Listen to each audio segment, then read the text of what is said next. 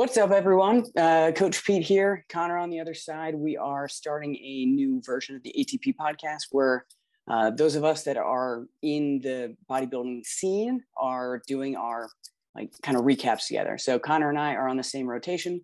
We're in off season, basically started about the same time, and we'll be back on stage presumably in 2024. So that's where we're at. Let's get started.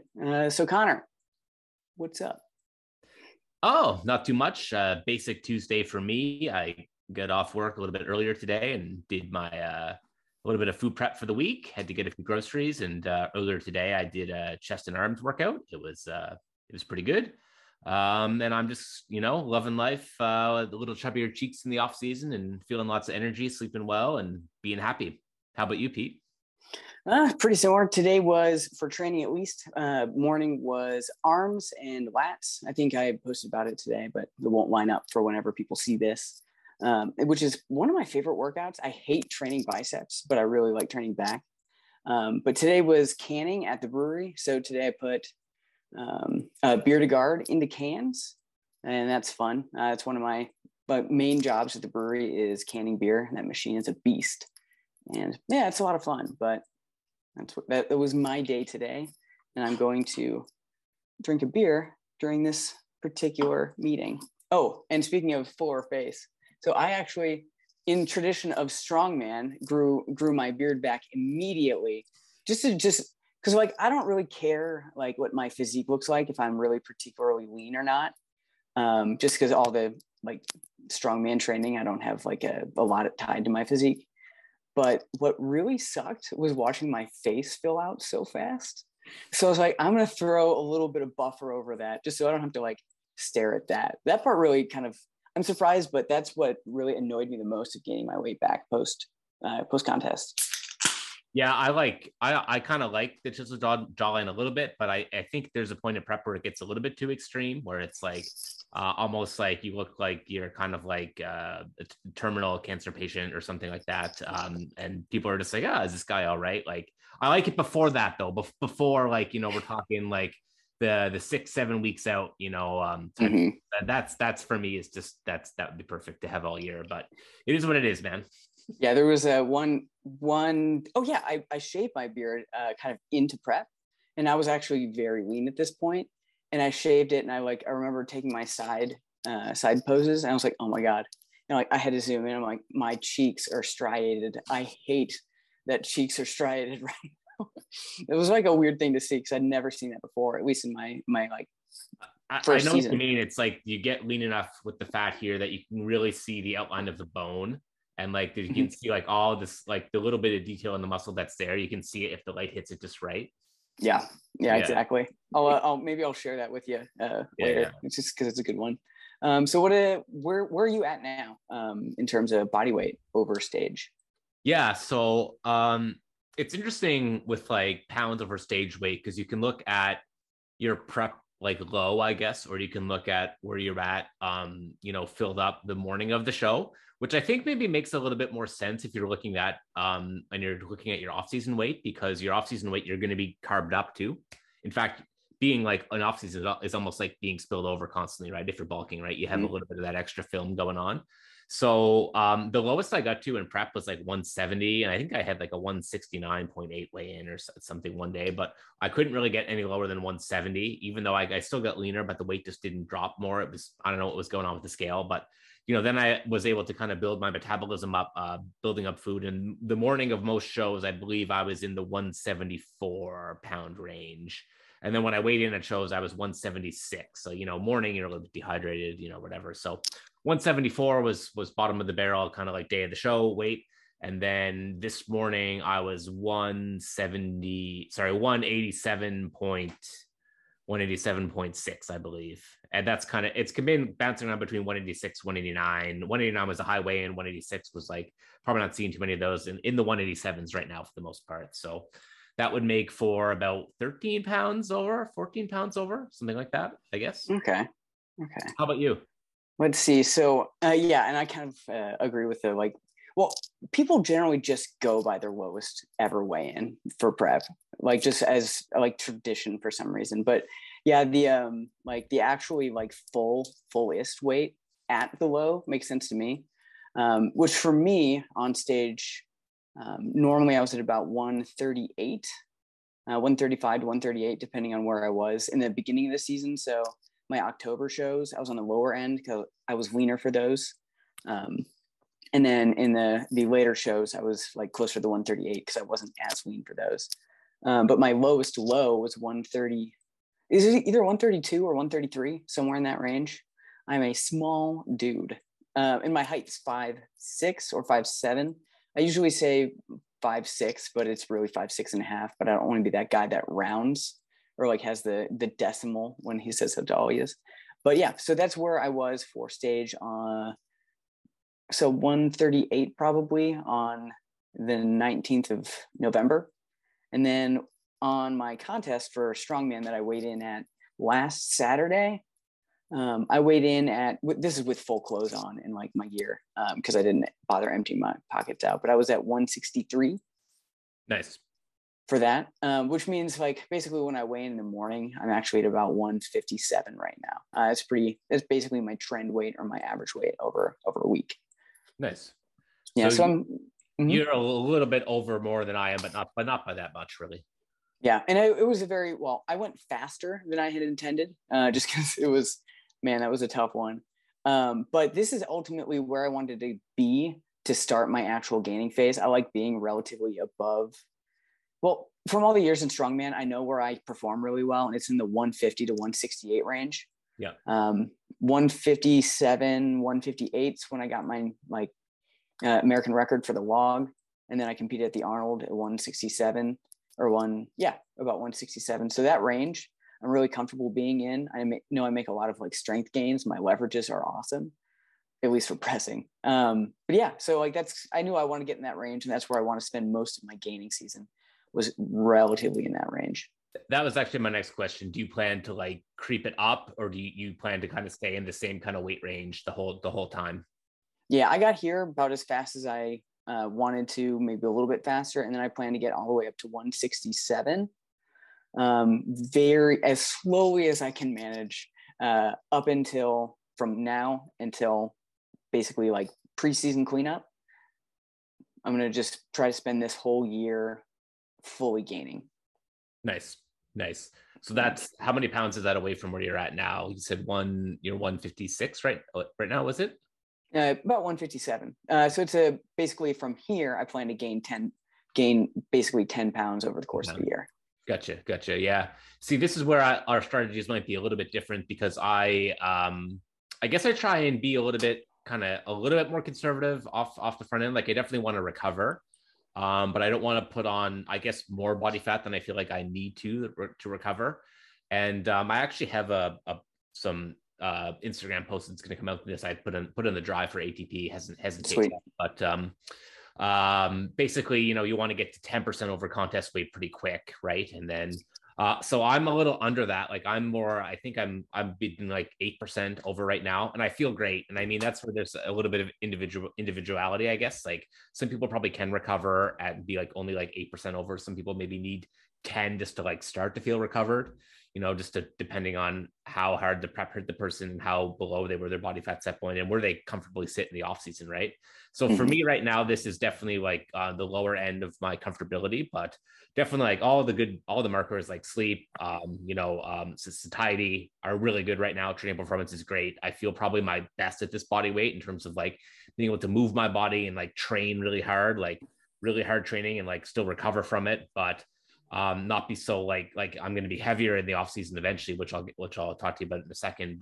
And then when I get that heavy, I know it's really tough to like actually train as hard, because you just like in between sets, you're kind of like gasping for air more and more. You're not quite as fit because you have just this bigger body to move through space. And like you can move bigger loads then too, which is even bigger insult to your recovery, right? And you're moving in between sets, right?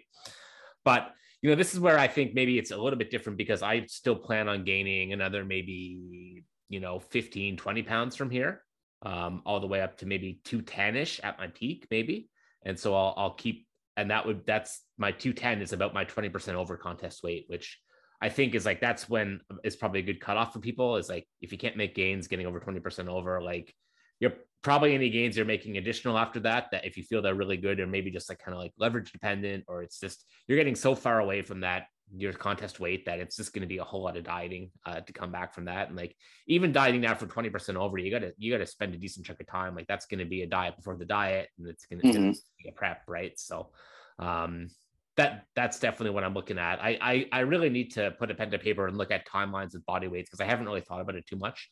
I just know 210 is like as heavy as I would go, but I do want to kind of take it there, because I feel like I make pretty good gains up to there, and then after that the lines get a little bit blurred, and it's pretty much what I did my last offseason. I got up to around 207 was my top weight, and I kind of reeled it in from there, and that felt good. That felt like I kind of maximized the surplus, but I didn't get crazy heavy, because I've gotten up to in 2019 off season, my heaviest was 224, I think. Okay. When I started dieting, and then I did a close to 50 over essentially. Yeah, it was like 52 over, I think. Yeah. So and then I did a 10-month prep, I think it was. I went from January to October that year, and I was able to get in pretty good condition, but I felt like that took more of a toll on me, more of my recovery. Like as much as I complained about, having sleep problems and stuff and prep this year, it actually wasn't near as bad this prep as I've had it in the past.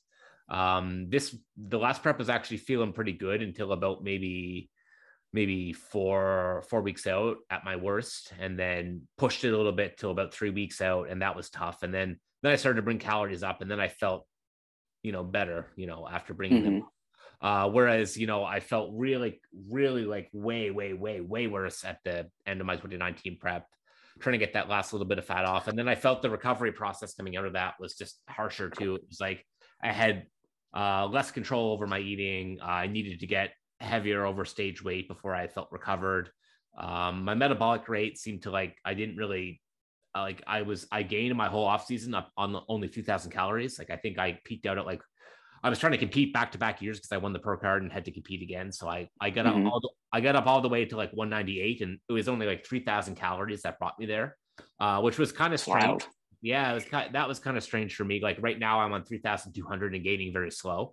And I know that will not take me up to 198, Yeah, I'm actually gaining at this point, gaining slowly at 2,950 calories, roughly.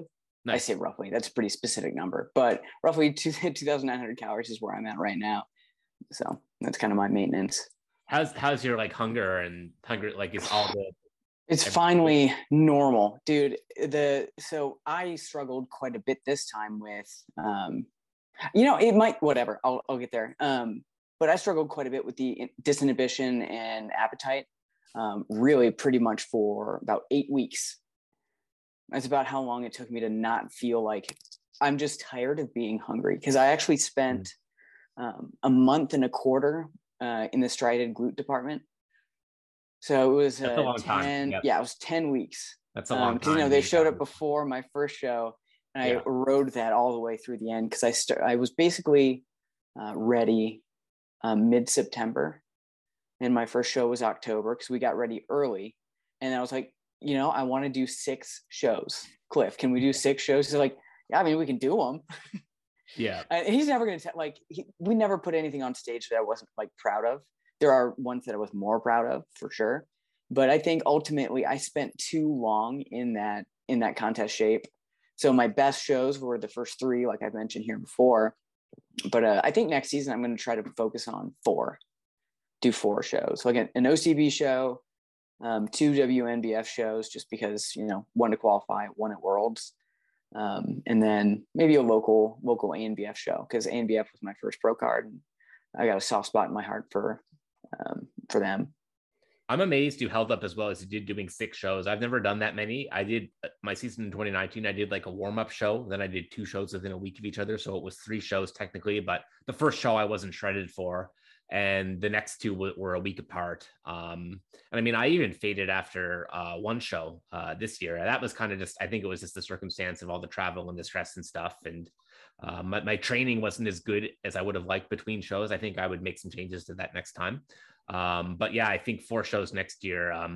that'll be a lot easier to manage, and you'll feel like maybe we'll get into this because I'm kind of curious to hear about it, but like maybe the disinhibition you experience is going to be a little bit less if you spend less time, being what I'm hoping. out of your mind. I'm kind of curious to hear some stories of the disinhibition. I get some for you too, from my previous experiences, but you go ahead and tell me what it was like. Yeah, no. So like, I mean, I think it was the biggest one. And every once in a while I look at the calories in food. I'm like, wow, how did I do that? So this was after the ANBF pro show. I think it was October. It was the third week of October. So whatever that Saturday is, probably the 18th or 15th, somewhere in that range.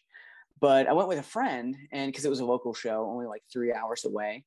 And so like we had food after the show, which actually I did pretty reasonable. I had like shrimp, like some sort of shrimp dish. So it was, like intentionally pretty low calorie.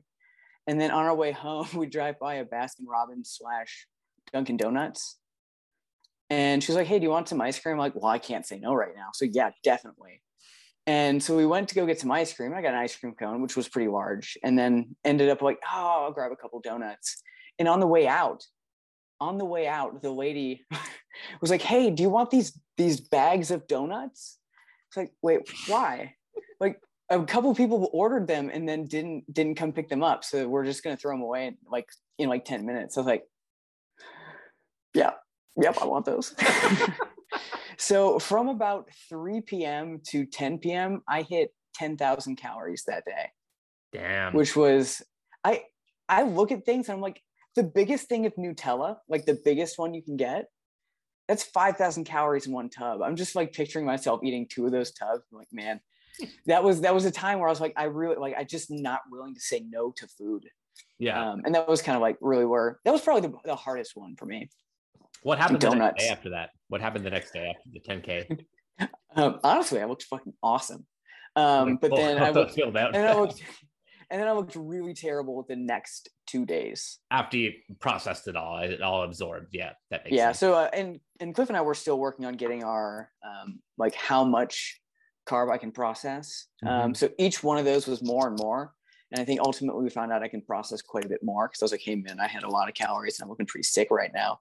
And like by midday, the next day I was already like starting to look pretty terrible. But yeah, that was probably the most noteworthy one. But for the most part, it was just like I really had trouble walking by like the Dunkin' Donuts, the airport after Monster Mash, because I was there for 14 hours at that airport.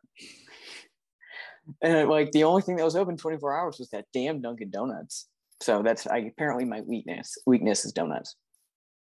Nice. Well, I mean, yeah, that's a good way to. I had tons of donuts actually after my show too. When I was just walking around Salem, I stayed with Geraldo, who came second in the pro class, the Monster Mash, and cool. He lives in Salem, Massachusetts, and I was just walking around the next day, kind of sampling all the foods there. I just kind of went on the food tour in Salem. Basically, it was great. But I got a good story of disinhibition eating on contest prep from 2019. Actually, I was kind of just in this area of prep where I'd finished my last kind of hard dig. And then I was kind of doing some refeed days, and then I was getting like the edema, right? So that, and it was way, way worse in 2019. Like, what I posted on my story, whatever it was a few months back, that was like maybe 2 to 3 pounds worth of some fluid retention that I could see on the scale, on the weigh-ins. I had about 7 pounds in this one in 2019, because it was a harsher dig. It was like, I was doing, more intense cardio, like more like medium intensity cardio every day. Like I was doing like 20K steps. I was doing like 1,600 calories at the end. I was like a 10-day dig of like 20K steps, cardio most days, high volume weight training, just throw the kitchen sink at it. That's what I did. Anyway, so I was coming out of this dig, and I was on some like kind of like moderate calorie days, talking like maybe like, 2,000, I think 2,000-ish calories, 2,200, trying to like, let my body fill out and kind of like let this edema pass or whatever. And I think I was on my 3rd day of that or 2nd day of that or whatever. And, I'm trying to mentally keep it together. I know I'm going to to compete. And I'm really kind of frustrated with this ankle water retention because I kind of knew it was probably going to go away, but I just I hadn't troubleshooted enough times at that point to know for sure it was going to go away. So I was kind of like emotionally hung up on that. And I'm like cleaning my place and doing food prep and whatever. And I opened the freezer, and my roommate at the time, there was like this is bad, but there was like a 3-month-old like lemon cake in the freezer or something. And I swear I didn't even think about it or realize what I was doing until I was already eating the cake, but it was already in my mouth and I was I was already eating it, right? And I didn't even realize what I was doing until I had like basically had a whole slice of cake, right? And then I kind of freaked out, and I did my best to like change my calories for the day and like track it in MyFitnessPal, like some kind of generic like lemon cake or whatever, and like maybe it pushed my calories to 2400. It didn't really make a big difference, but like at that moment, I had no control over what I was doing. My body saw food. My mind was actually focused on the cleaning task and like whatever else is going on. And I just unconsciously was eating the lemon cake.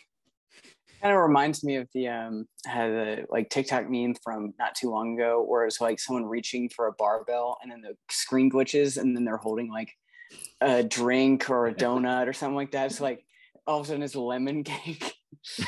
Yeah. Like what happened? Yeah, that makes sense. I've heard stories on podcasts too of people who like sleep eat, and like that would suck. Yeah, that sounds rough. Yeah, and their coach was like, "Oh, just put locks in your cupboards." So people were like putting like locks in their cupboards at night so they wouldn't wake up in the middle of the night. Yeah, like those kids locks with the like little switch behind. Yeah. I've got one more before we move on from disinhibition, but some of you might know I share in my stories that I make craft caramels. So I really like making caramels. I actually started it from one of the play it outs from Stronger by Science when Greg Nuckols shared his caramel recipe.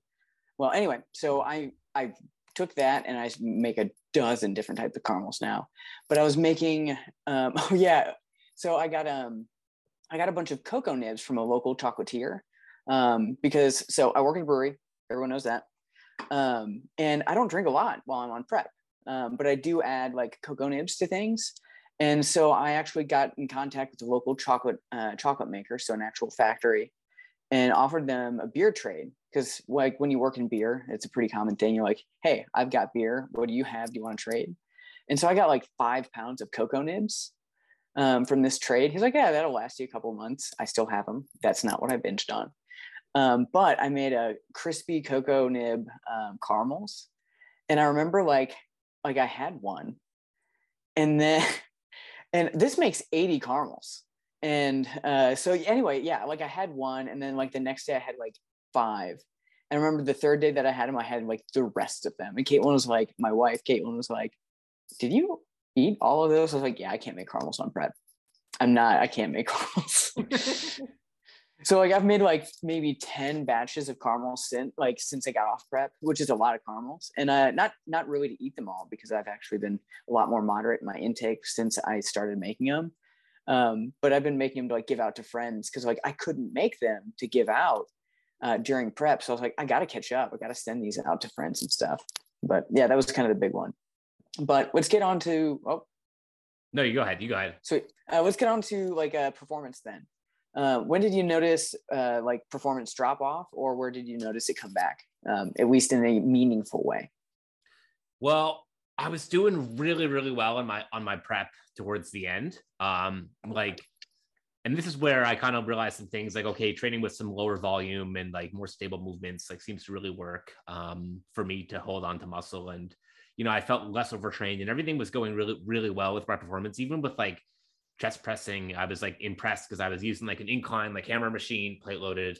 And that was like maintaining, very, very well until I did my last kind of dig for fat loss. And then all of a sudden 20 pounds gone off that machine, just like couldn't do it. Melted away. I was actually like, this actually got shredded up here. Like it was like, I was holding fat here for a long time. Mm-hmm. This actually got really peeled. And then all of a sudden it wasn't going up anymore. And that was like, kind of like, oh shit. Like I was doing so well. And I was like, talking about the last dig in my head is like, is it worth it? Like, I'm doing really well so far. I'm maintaining. And I did that last little dig and then boom, that was when I really noticed some performance loss there.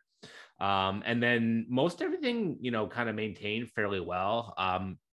Some things got messed up during my prep because I had some knee issues. So like one of my favorite things to do was like a hack That's squat right. for quads. Yeah. So I had switched to a leg press mid prep, and I hadn't really driven the leg press up in the off season. So that kind of like gave me those kind of like artificial gains as I was dieting down, because I just got better at leg pressing because I hadn't done it at all in the off season really. So my squat patterns, which you'd think would kind of like dwindle during prep, they didn't seem as bad because I had that novelty movement in there, which is, I didn't really want to have the novelty. I wanted to kind of like keep everything trackable, but basically that was kind of out of necessity to put that in. So everything maintained pretty well, and all my like pulling stuff like maintained really well through prep. Like all my lat stuff like actually didn't falter at all.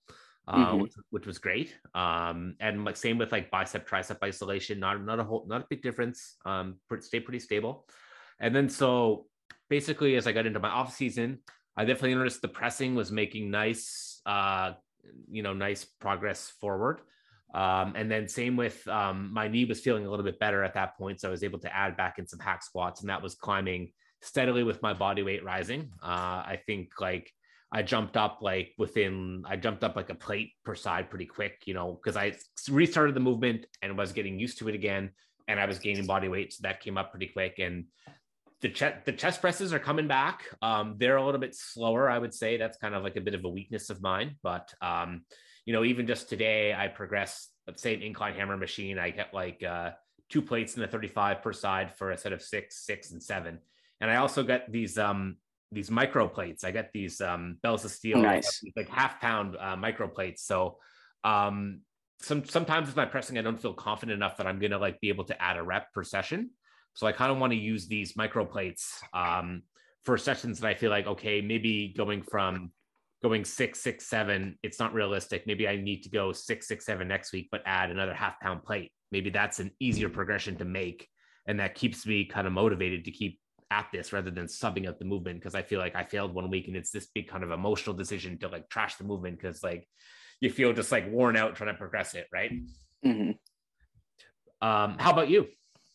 Let's see. So yeah, it was actually pretty similar, except my knee issues were actually, I basically had similar issues. So my right and left knee, they were kind of bugging me at the beginning of prep, mostly because I was training for the Arnold and for a strongman event at the same time.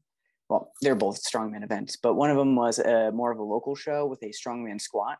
So like 550 squat max reps, but it's like for strongman squats, it's like kind of like a half squat. So it's, that it's not, the weight is heavy, but it's not as heavy as it sounds. Right. And I'm really very, very good at strongman squats. So like any partial range squat, I've never lost in strongman. And I continued it at this one, but I trashed my knees basically training for that event for some reason. Because I was training for that, which, higher, I don't know if the partial range squats are harder on my knees or it was my positioning, but I was also doing a tremendous amount of axle split jerking, which is where you kind of like, it's the overhead press where you're like split actually push jerking. I wasn't doing split jerks at the time. But it's a high impulse force. But basically I was just blasting my knee joint terribly. So like I developed quite a bit of pain in my knees, and at some point I was like, man, I hope these don't tear until after the Arnold, because I was like, I feel like they're gonna, but I want to go to the Arnold. It's kind of like that level of like where performance was much more important to me than health at that particular range. Because I mean, a lot of like really dedicated athletes are going to be there. Like prep, that's not health. So perform like that's a goal that outweighs health. Anyway, so that really wrecked my knees. So I was like, when I started prep and I hired Cliff on, I was like, dude, I got to tell you, I'm not squatting. So like I can do anything else. I'll try like a leg press, hack squat, various things. And like leg extension was the dream. That thing, I got one for my home gym, which was one of the first things I got for my home gym. And I loved that. But yeah, I basically did not do any squat patterns at all for my prep. So any of the leg development I maintained or kept through was basically either like leg extensions, because in my home gym, I don't have anything to do a squat pattern if it's not a squat. So that was kind of one thing, but everything else maintained quite well. up until really the last dig in like the end of September. And then it kind of maintained being meh at best through all of my shows. But yeah, all of my pulls stayed relatively good, though I did not do any deadlifts. I just didn't really bother. I didn't really have a need. And in my shed, again, my home gym, I can't really deadlift in that heavy anyway. But yeah, it wasn't until kind of then that really things dropped down. Overhead press generally is one of those movements that drops down pretty quickly as my body weight goes down. So like I knew that was going to happen, and it's not necessarily due to prep. It's just my leverages are really good when I'm heavier, and they just go down once they get below about 150.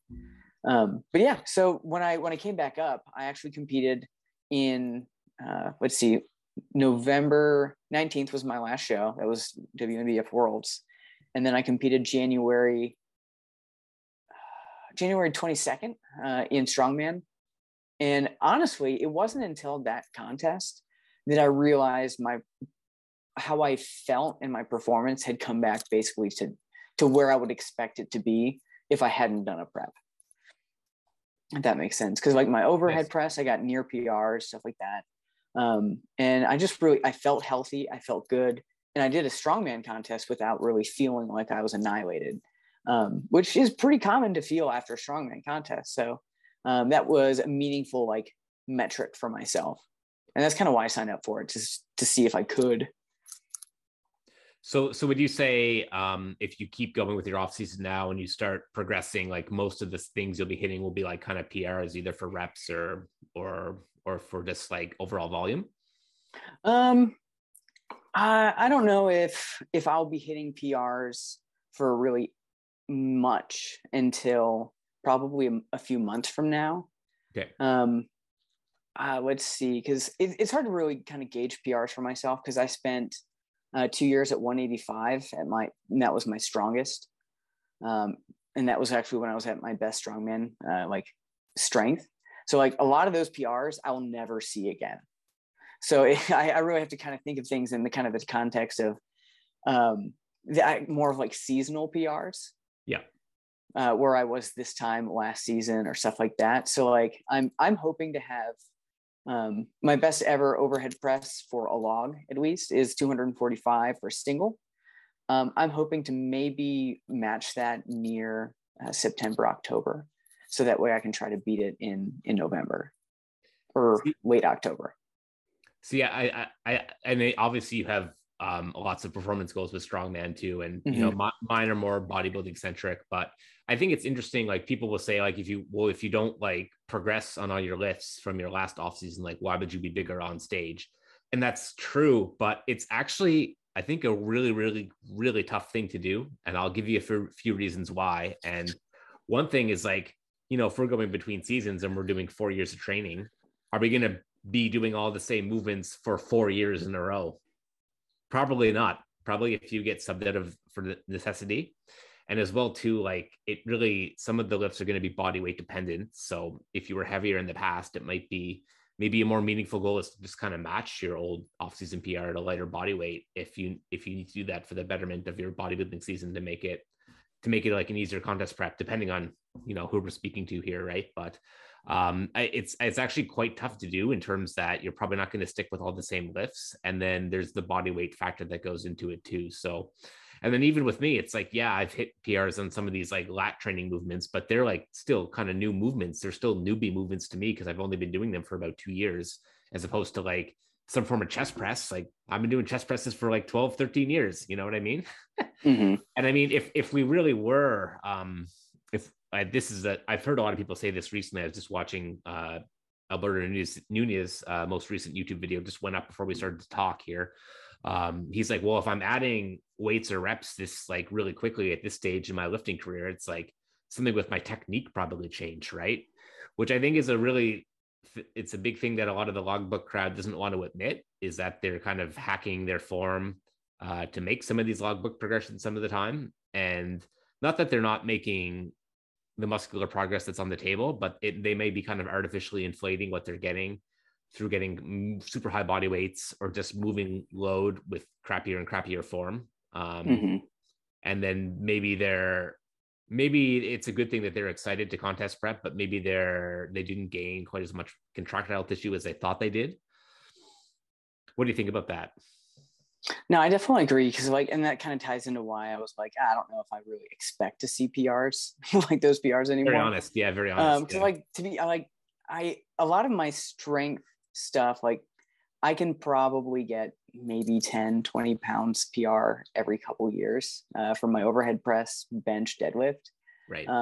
Anytime I see a PR of any sort for my deadlift, my squat, or my overhead press, I consider that an achievement I didn't know that I was going to achieve. So like and those are 1 rep maxes. So that's not necessarily the best example of more contractile tissue, because that's going to be a better proxy measure for that's going to be moderate rep ranges. And even for that, honestly, I don't really care about PRs. I really only track what my current progression looks like. Nice. So like I have value over those strongman PRs, but I could not care less what my bodybuilding numbers are, because it's about like keeping moving forward and what I look like on stage. So as long as I know I'm adapting in a way that I can add more to the bar, then I'm happy. That's the only measurement I'm really fully tracking. I mean, I have all of my numbers in there, but yeah, like that's kind of where I'm at.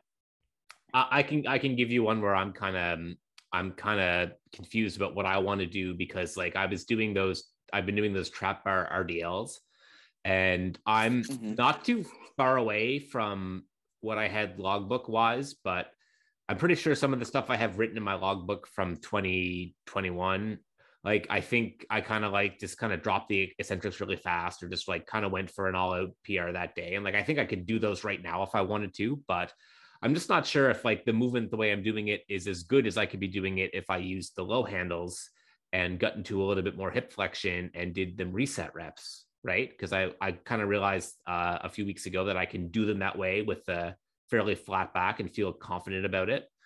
And I feel like I get a little bit more glute stimulation and hamstring stimulation that way. And the erectors, spinal erectors, certainly go through a larger range of motion. And then I'm not going to have the glory of beating my old off-season PR if I go that route, but maybe that's a better movement, better stimulus to fatigue, better overall gains. And, maybe that's a better path to pick rather than just saying I beat a number just to say I beat it, right? Yeah. And in that situation, like it could be that you're just chasing like a phantom anyway. Because like, who knows what your form looked like all the way up to that. So like you could already be like vastly outperforming the exact weight you're doing now with the technique you were doing then. So like that is very likely already a massive improvement, which means you probably put at least enough more muscle on for it to be easier at that weight.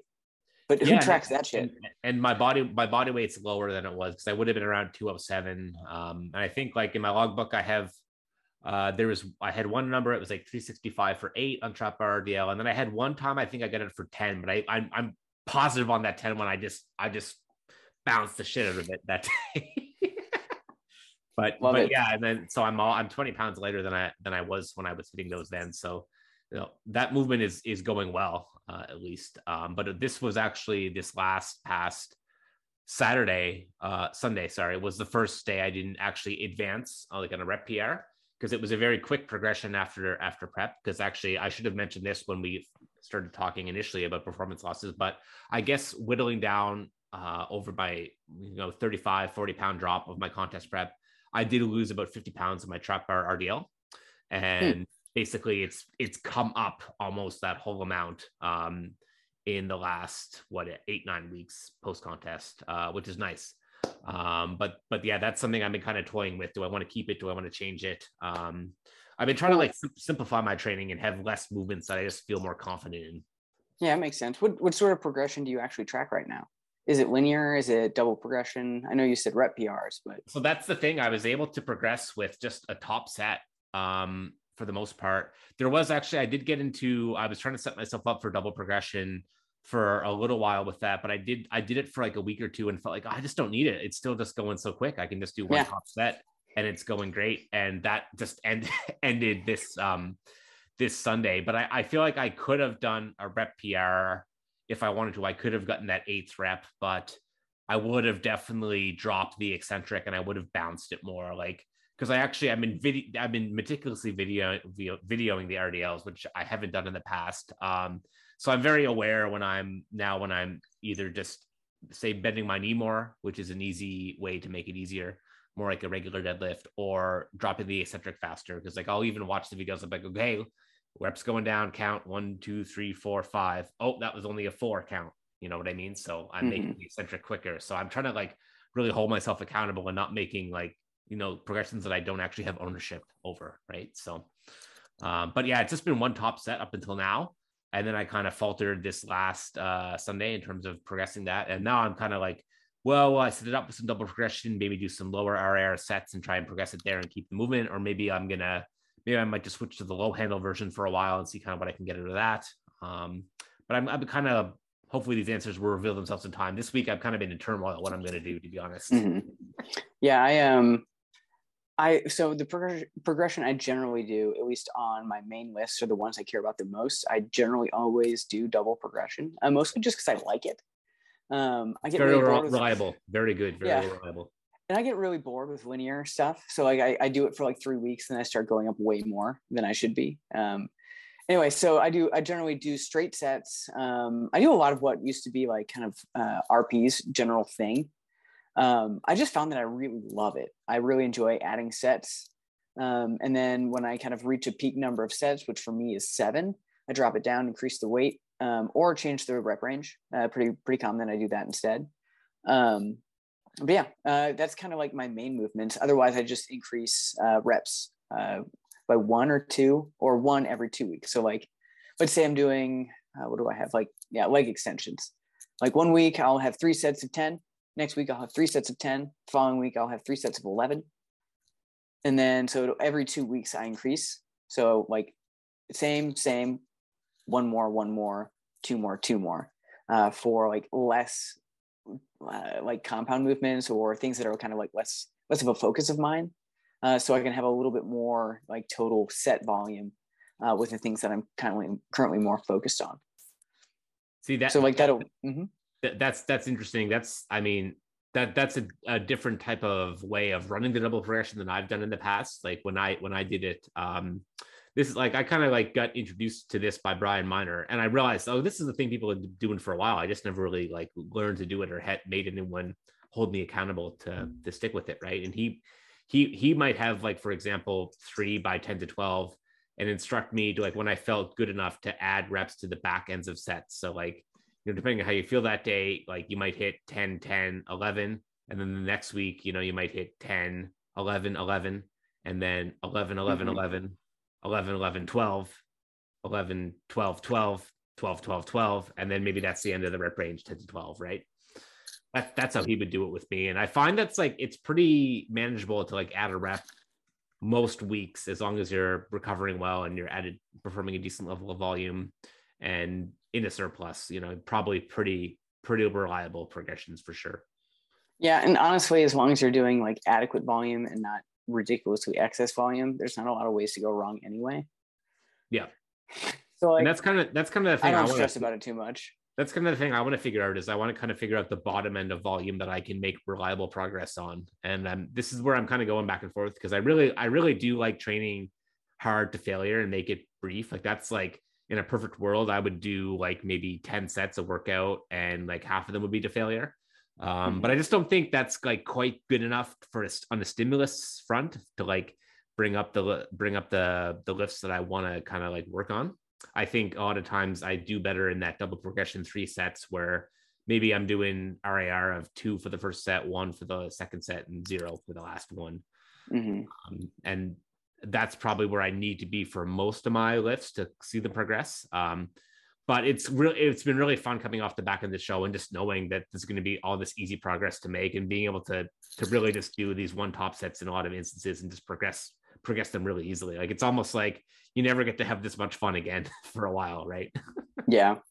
Let's see. I'm trying to think of other specific things for training right now. I think most of my main work, so like anything main work. Oh, low battery. Can you see me? Yeah. So for most of my main work, I generally, I try to aim for 1 to 2 reps in reserve. but I think I pretty much always land at voluntary failure. So like where I get to like the last rep I think I can do, and I'm like, ooh, I don't have another one. I think that's generally where I end up for most of those main movements, except for biceps, which I don't know. I've mentioned this before, and I guess I'll get into it more in detail right now. So biceps are a pretty important thing for me. I'm trying to really bring them up, but I cannot for the life of me get anywhere near failure. I get like a minor burn in my biceps. I'm like, I hate this. I'm done. My set's over. I really have to mentally push really hard for biceps to like get closer to failure. Cause I've been doing my progression. I was doing like 5 sets of 12 at 85-pound easy bar.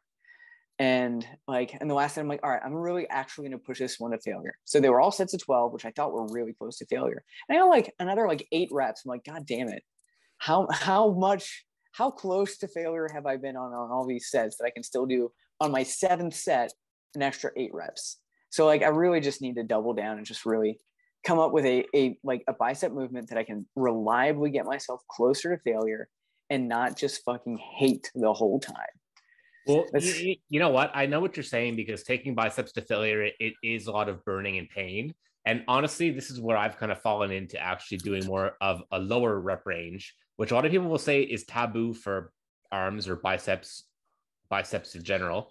But I find if you get a really stabilized movement, like let's say you have a cable preacher curl, for example, or like something like that, in my opinion, you can do like a set of 6 to almost failure. You're still going to get all that mechanical tension, and you don't really get as much of the burn, and the movement is stable enough that you can really keep it in the bicep. And that's one of my go-tos for biceps, would be like a single arm cable preacher curl, where I'm kind of getting out to the side a little bit and lining up in this plane. And to me, I thought doing that, and I did that a lot over my last off season, I'm continuing to do it now, I thought that was what gave me the biggest return on investment for biceps. And I wasn't comfortable doing the lower rep ranges at first, but the more I got comfortable with it and tried it more, I was like, you know what, this is actually pretty cool. Like, I'm getting to these effective reps really quickly. It's a highly stable movement. And I don't have to go through all the burning and pain to get to those failure reps. Mm-hmm. And just to double check, what for you is lower rep ranges? I would say I wouldn't really want to go lower than 6. I'd say maybe sometimes 5 on a like something like a trap bar RDL. 5s would be cool. But like, I wouldn't really, if I'm getting lower than 5, I probably misshot the weight for my programming. Sweet. I'm actually like 3 weeks away from the end of my like 14-week mesocycle. So I'll probably, I'll give it a try. I'm probably going to swap easy bar curls out of my main movement and send them back to like more to like a backup movement, and bring like Bayesian curls. How do you pronounce it? Bayesian? Bayesian? Yeah. Bayesian curls. Good. I like doing those are in my program too right now. They're very good. Yeah. I'm going to give those a go, because I use my dumbbells for like every movement. And it is a pain in the ass to like, I can't do like supersets. I have to like be really quick in my gym. Like, I can't do supersets if my dumbbells are all of my movements. So I think you have to change the weights on them, adjustable. Yeah, so mine are the Bowflex. So they're pretty quick to adjust. Okay. But it's still a pain to like, have to do it for every movement. So I don't bother. But being able to do those on my cable, my cable tower, I'm really excited about being able to do that, because it'll be able to open that up. And I really just kind of liked that burn a little bit more than I got from all the other bicep movements so far. Yeah. So I think I'll probably try that out. Really easy setup too, if you don't have like a preacher bench. Like, I know you have benches in your gym or whatever, but you can always like, you'll see Alberto Nunez's client Dirk, he does the one where you're on the ground, but you have a cable coming this way, and you just brace on your knee, right? So you have kind of the ability to do that just with your own body. I can probably do that. It'll just be, well, I mean, we'll take a video. We'll see if it works. Yeah. Let me know how that feels. Sweet. Where are you on current training? We talked about what your split looks like right now.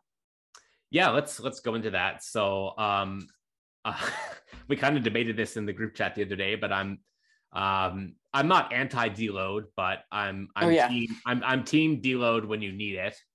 And I think for me, I haven't felt like I needed it yet. There was a few weeks where I thought I did, But then I just kind of looked at my program. I was like, oh, I'm going to failure a little bit too often. I'll strip the volume back a bit and we'll see where that lands. And I felt good progress is coming. So I pretty much haven't really deloaded since, the Monster Mash, basically the peak week of that.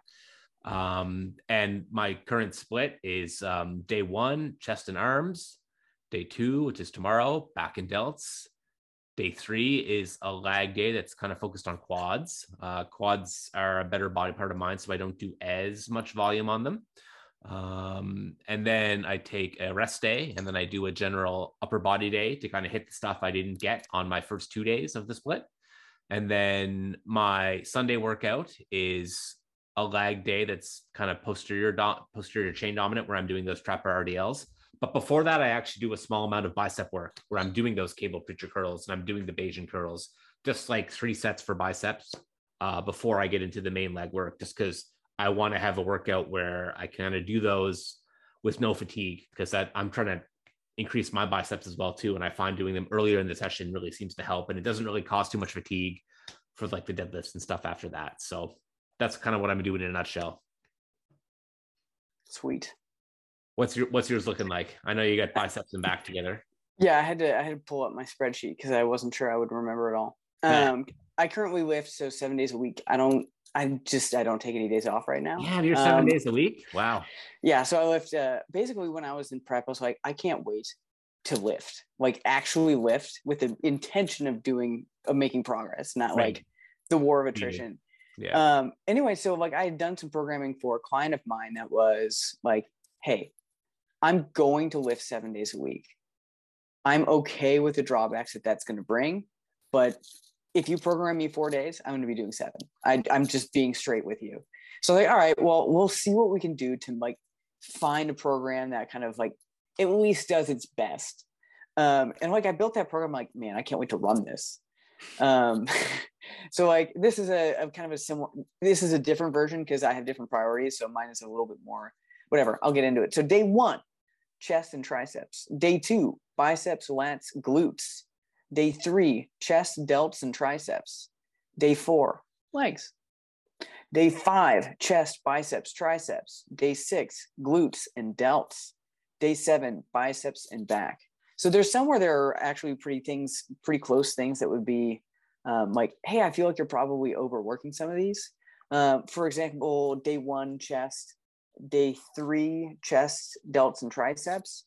That chest on day 3 is fully isolation work. So that way, or at least one of these days is fully isolation work. So that way I'm not hitting triceps at the same time as chest.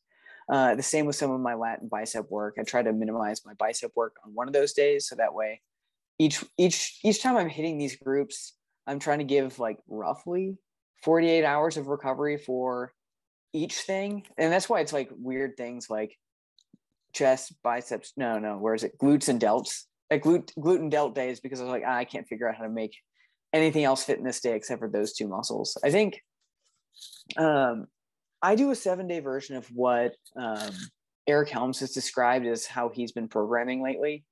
There's a couple interviews he's done recently where he kind of just describes like what are the priority movements he has. He sets those equidistant, and then he fills in random parts where it might be like, I guess I'm doing calves at the beginning of my arm day. Mm-hmm. So like essentially I landed at a similar style of programming for 7 days a week. It is definitely more than I need. But mentally I really just wanted to train. So now that I'm probably at the end of this mesocycle, I'm like not as like gung-ho of lifting every day. So I think I'll probably move down to what I'm used to, which is a 4 to 6 day routine. So after this mesocycle, or maybe I do another half, I'll probably swap back down. But I just really wanted to be in the gym. It's in my backyard, so like that's not that hard to make. I'm curious too, because I started to watch Leroy Rollins is doing some off-season stuff, and he's doing like a bro split, right? And he's doing like that home gym though. Jesus. Yeah, I know. He's got a great gym. He's doing like 3 days on, 1 day off, and it's like one body part a day. And, I got thinking, I was like, wow, that would be a convenient way for me to train if I could do like shorter workouts, just because my gym gets so busy. Like I got there this morning at 6:30 and the gym's very, very busy. And I kind of need to get there to get all my work done. But, from about 7 to 8, it lops off. Like that's kind of like a dead period. And that's where I'm getting a lot of my good work done. And I was thinking, wow, could I just program like, basically an hour to hour, 15-minute workouts and just do them, for 6 days a week, kind of like in that zone. But what I found in the past when I did 6 days a week, and it could have been because it was just too much volume, too much intensity, but always after 3 days of training in a row, that fourth day would suck. I just would have no energy to like really push. And that's what's keeping me from doing it now, because I was, when he made that video, I was like, oh, that'd be fun to try. I haven't trained like that in a while. Right. But that's what's been keeping me on my 5-day split, is knowing that, even sometimes getting the third day in a row of a training routine, for me, I feel like I just don't have that same drive. And like, I just kind of like almost need that day off to kind of like recenter my body and almost just have a break from going to the gym. And then I feel really good, and I can always train 2 days in a row. That's never an issue. But I find when I did 6 days in the past, like when I did a push-pull legs, 2 times per week, by that fourth day, man, I just was like, don't even want to be here. Yeah. And I guess to be more honest, one of the reasons I'm also doing the 7-day split is I really wanted to really test where my recovery was. Like, I've always kind of thought. I'm curious, like, do you feel the drive to train every day, like all 7 days? Like, how's that been for you? Yeah, I can't wait to get in there. I mean, I'm probably cutting off the last like 2 exercises of my 8 exercise selection. But yeah, honestly, I think I've always thought that I had a high recovery capacity compared to general peers. And I was like, you know what? Screw it. Let's give it a test. I want to train every day. Let's see if I can and see how recovery goes. Honestly, each day after my session, I get to work and I'm the most annoying person at work because I'm too energetic. So like, I really can't say that it has affected my recovery in a way that has been overt. There might be subtle things that I am not accounting for or not noticing that might signal that I really do need more recovery. But I don't know that anything has been obvious enough for me to say, I don't think this is working. Nice. So it's kind of nice. But it is really time consuming. Right. I wouldn't mind having like another like hour and a half back right one day. But I really do kind of want to continue this until I either feel tired or if I have no desire to train, well, then I'm either overworked or I should lift less anyway. So kind of auto regulation at its best. One of the things I really want to try for my next contest prep, and maybe at some point during the off season, if I feel I need it, I might do like a short mini cut, like very short, 3-4 weeks. I really do want to try doing only 4 days a week of training well on a deficit and just see how that goes. Because doing 5 days a week and doing lower volume just seemed to work so much better for me this last contest prep. And I'm just wondering, like, is there still a little bit more to explore down that avenue of just doing a little bit less?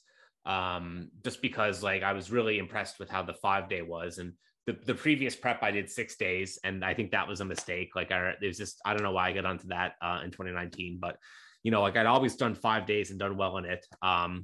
But really even lowering the volume further was great this last prep. And what if it's even a little bit less? Like what if there's 3 days of rest from the weights in between? Like, well, that made me kind of like train a little bit harder each session or hold on to a little bit more performance that way, like, because that's something I haven't tried in a while. And that's something I do want to try this off season. If I do a mini diet, it's like, let's try a 4-day routine, see if I like it, see if it seems to make sense in a calorie deficit. And then, maybe that could be a more optimal way of doing my next prep. I'm kind of glad you mentioned that sort of like progression of like slowly tapering down across different seasons. Because yes, I said I trained 7 days a week, but that's not what Peter in the past has done. That's what I'm doing right now and what I've never done before. I started out lifting 3 days a week. I did the what is it? GOMAD, that program. GOMAD, yeah. Starting strength. I did starting strength. Yeah. Okay. So that's a 3-day program.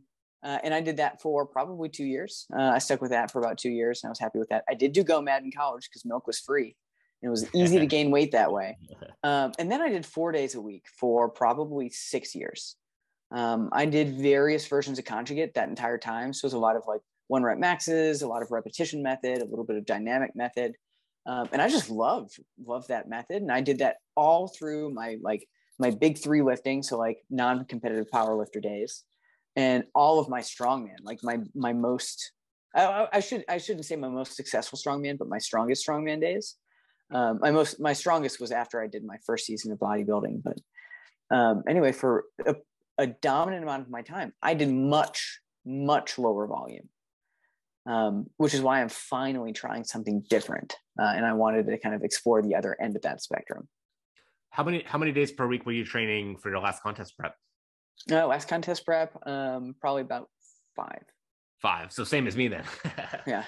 Yeah. So I went up from 4 to 5 just because I wanted to train more. I was excited about the process, so I wanted to train more. Yeah. And then I did 5 for the most recent prep. So I'm curious too, when you go down from the 7-day-a-week thing that you're doing right now, do you think you've formed any like sort of like emotional attachments to movements you're doing now, and you find it like hard to like X them out, or can you? I'm kind of like that sometimes. You know what I mean? I'm kind of like, oh, but I need this for this part of my back. Like I can't take it out. Well, I'm reducing my frequency, not my volume. Right. Keeping them all in, just in less days. There you go. No, there's definitely things where I'm like, man, when I cut down, I'm really gonna have to be more choosy about the specific movements I do. And I honestly just haven't made the cuts yet. I haven't even looked at what I would cut, but I know it will be an annoying day where I sit down with some paper and write out like 7 programs for myself. Yeah. And then pick one. Man, that's the frustrating thing about being someone who loves to think about training, is you're always inventing these routines in your head. And I'm like, wow, I'm really into this stuff. And I'm like, it's almost a little recessive to like be doing this all the time. Like this can't be always a good thing. Yeah, for sure. Cool. I think we covered quite a bit, and I think I'm at like maybe 6% battery. So we should probably call this here with a quick wrap up, and kind of just what are we doing over the next 2 weeks? Anything cool? Anything exciting? Training, nutrition? No, I'm going to stay on the same track. And if I feel like there's signs to deload or change my program, I will. I'm at a crossroads with these movements. I think I might go to that low handle trap bar deadlift and do them reset, as opposed to touch and go with the high handles coming up soon. And other than that, I think my split will remain, and I just want to keep driving progress forward. Sweet. Yeah. In 2 weeks, I'll be nearing the end of my accumulation. So I'll be close to that overreaching phase. Maybe I'll be tired. I do like to do the overreaching. I don't know if I really truly do it, if it's just the hardest time of my workout and then I move on. But it'll be week, let's see, I'm on week 11, 12, 13 I'll be on week 13 of 14. 14 is my deload. So nice. We'll be talking when I'm at least at my most voluminous state of 7 days a week, and kind of seeing how that goes. And maybe next time we'll talk more about nutrition and kind of like what's going on in general. So yeah, for sure. Sweet. I think we proved Coach. I think Coach Joe doesn't have the premium account for Zoom, because we haven't. I know. No yet. Interruptions. I had to put that in for you, Joe. Yeah, Joe. Come on, man. Noob. Sweet. Signing out. See you guys. See you.